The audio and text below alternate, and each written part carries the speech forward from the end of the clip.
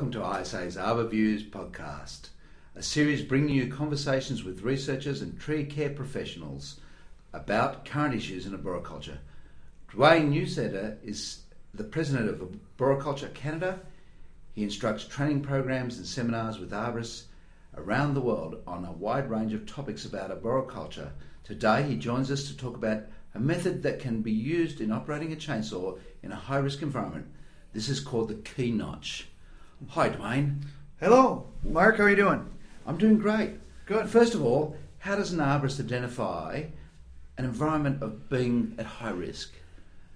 Well, I mean, there's many aspects of arboriculture that are obviously high risk. Working at heights would be an obvious one. However, when working with a chainsaw, that's another fairly obvious high risk environment. And as far as identifying, what creates a high-risk environment would be any type of situation or work environment where there's a potential for something to hurt you or harm you. Obviously, in the case of climbing, a fall or a slip is the obvious thing that could cause harm or risk to you. But in the case of a chainsaw, the chainsaw itself can cause risk to you, but also the trees that you're working in or the situations that you're cutting in. But risk is such a broad topic. There's so many things you're really exposed to risk in many aspects of our lives. So when it comes to working with saws, what sort of things can we do to plan to reduce that risk? Well, I've heard it said many times that an accident, by definition, or a definition of an accident, is an unplanned event.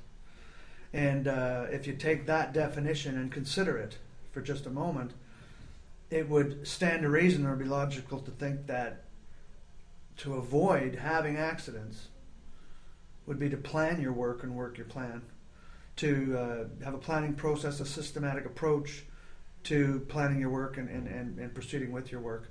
And hand in hand with that, it would stand to reason that you would reduce risk as well. Okay, so then what is the key notch system? Well, the key notch is just a notching or a cutting technique designed, I don't know, I shouldn't really say designed, but it's been developed or, is a concept that I learned from an old experienced faller many years ago to release a hung tree safely. And when I say safely, what I mean is it's a cutting technique that allows you to cut a tree and have the tree release when you are ready to have it release. One of the biggest dangers with cutting hazard or dangerous trees, and specifically with this notch, it's a technique that's used when you have a tree that's hung or snagged. For example, a tree that has blown over in a windstorm where the root plate is still intact. Now, the problem with that situation is that you have a top-heavy situation. You have a tree hung, which is a very unnatural loaded situation, very much different than when you're cutting a tree down. You have a heavy weighted root plate that could have heavy soil or rocks in it, unknown mass, and an unknown, like how hard the tree is caught or snagged. You don't know if the root plate's going to move when you release it. You don't know if the tree's... So it's a very unpredictable situation, obviously high risk. And the key notch allows an operator or a cutter or a worker to completely release the load but have it not move. Wow. So how's it perform then? How do you do the key notch? Well, there's some equipment needed, obviously a chainsaw, but for this particular technique you also need a rope or some form of mechanical advantage typically is needed. So a rope and a small mechanical advantage system. Winches will work.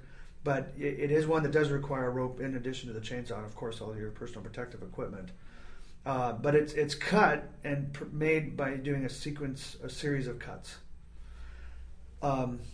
In all situations, when you're cutting a tree, it's very important to identify compression and tension loading, where your squeezing forces are and where your pulling forces are, because that dictates when and how a tree will release or how the wood will release.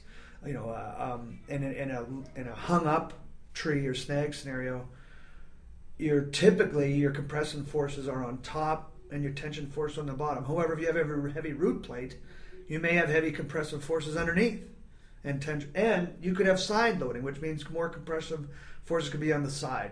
So that's number one in this scenario, is to identify where your compression and tension is. And that's done visually and by analyzing and estimating where you think your loads are. The next step is to begin to place your cuts. And we like to scribe or trace lines in the wood prior to making the cuts, simply to give you a visual idea of where, and really it's a planning method. So when you say trace, with the saw or yes, with a crayon? chainsaw, simply just cut through the bark into the xylem, just so you can visually see your lines. We like to use a 6-step process. Number one is to identify your hazards. What is there to cause risk to you? What other situations may present itself after you release the tree, and deal with any of those. The second step is to identify your loads and where is those compressive tension forces that we've already talked about. And the third step we like to go to is an escape plan. Always have a method in case, and be prepared for the unexpected. Be ready to and have a path of retreat, as far away as fast as you can get there. And then it's your cutting plan after that. What sequence of cuts you're going to make, how you're going to make the cuts, which cuts first, second, third, fourth, fifth, so on, and depending on how many sequences. The key notch requires 1, 2, 3, 4, 5 cuts before it's released. And then your final plan, how are you going to, once it is released, how are you going to get it off the hung situation. So that's the 6-step process with any cutting plan or cutting process, but the key notch has those into it. As far as the notch itself, and we'll just focus on that for a minute here. The first cut is made perpendicular to the grain in the compression zone. Oh, sorry, let me back up 1 second. I made a mistake there. The first cut is a bore cut or a plunging cut. Now that's another thing that makes this technique, some would say, advanced, because you do have to have the knowledge of the reactive force of a chainsaw and understand how a chainsaw cuts in order to safely and properly use the plunge cut or bore cut method, where you use the tip of the saw to drive through the wood. So you drive through the center of the wood, and then your second cut is made, another bore cut vertically this time, in the compression zone. And then your second vertical bore is made in the tension zone. Now you're getting to your release mode. Before you start your release cuts, wedges are employed at the base of your initial bore cut. Wedges are installed. They can be installed on all the curves that you've created. And this technique is one that's really visually much easier to understand and demonstrated. However, and then the final 2 cuts is in the compression zone after the wedges are installed, and then the tension cut, which is your release cut. Now, and that's why it's so important identifying your compression and tension. It sounds complex to explain it. It looks easy when it's demonstrated, but it does require some practice cutting the notch itself.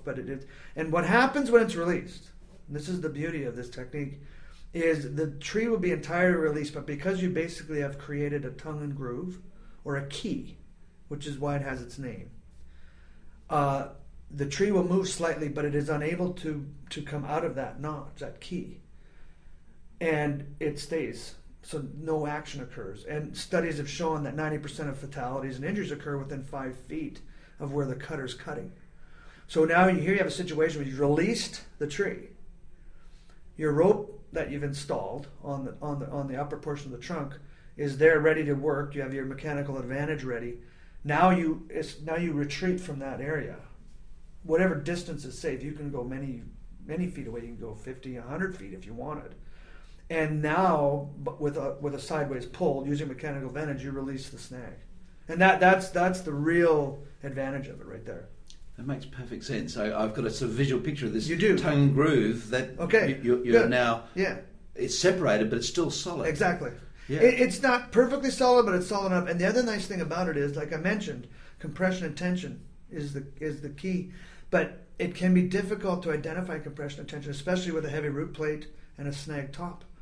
With the key notch, now we have several other methods for dealing with trees like this, but the key notch is one method where, as you're making your tension cut, you may realize, because of the kerf closing, that you're in compression now. But because you have the wedges employed, you're still able to release the tree, And it's an excellent choice when you just aren't sure where that compression and tension is. And especially an excellent choice when you have a heavy root mass.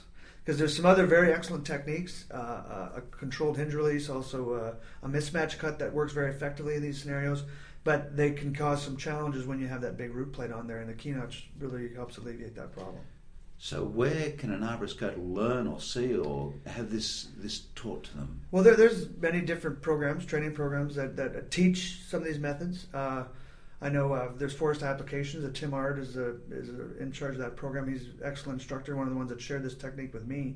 North American Training Solutions, they teach these methods, and of course our company, Arboriculture Canada, we teach these as well. And there's others as well. Those are the first that come to my mind. That's excellent. And is there somewhere where someone can go and see an illustration of this? Or? You can on my Arbor Canada's website, our Facebook site, also on YouTube, DNUE1. I have a channel on YouTube. I have this an overview of the methods being performed. You can see them there. But of course, like anything, seeing is one thing. Right. Instruction's the next level. Yeah. Up. If having heard this podcast, if you saw it, it's a very short video clip, about 40 seconds, less than a minute, and it would definitely help tie it in. However, I do agree. Hands-on, it's not. It is a little. Anyone that's gone through the program always says it looks a lot easier until it starts, because it's important that those cuts are lined up. If your cuts are off angle, you'll end up in a wedge situation. You almost create like a dovetail notch, like a dovetail joint in carpentry if you don't do it right, and now you're wedged. So understand. there is, it's with a little instruction, some hands-on training, it can master it quite easily. Dwayne, thanks for spending the time with us to explain how we can do a particularly dangerous or high-risk activity that little bit safer, and I appreciate the effort you're putting into that. Thank you, Mark. Thank you. Thanks for having me.